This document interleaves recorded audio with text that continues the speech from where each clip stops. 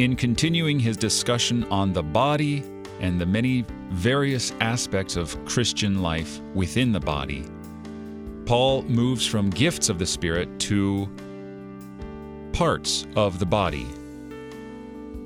If the ear should say, "Because I am not an eye, I don't belong to the body," that would not make it any less a part of the body. If you don't read in church aloud in front of everybody, that doesn't make you any less part of the church. If you don't sit and listen to the sermon, as the preacher might not, that doesn't make you any less a part of the church. The church is combined of all believers.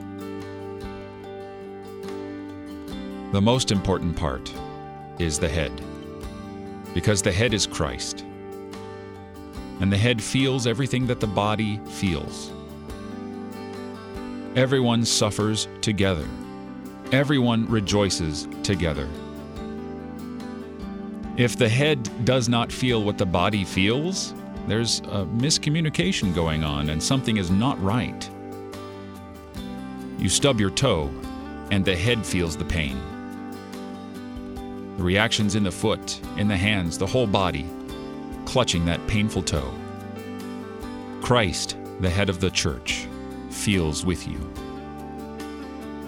You're listening to Oratio, part of your morning drive for the soul, here on Worldwide KFUO, Christ for you, anytime, anywhere.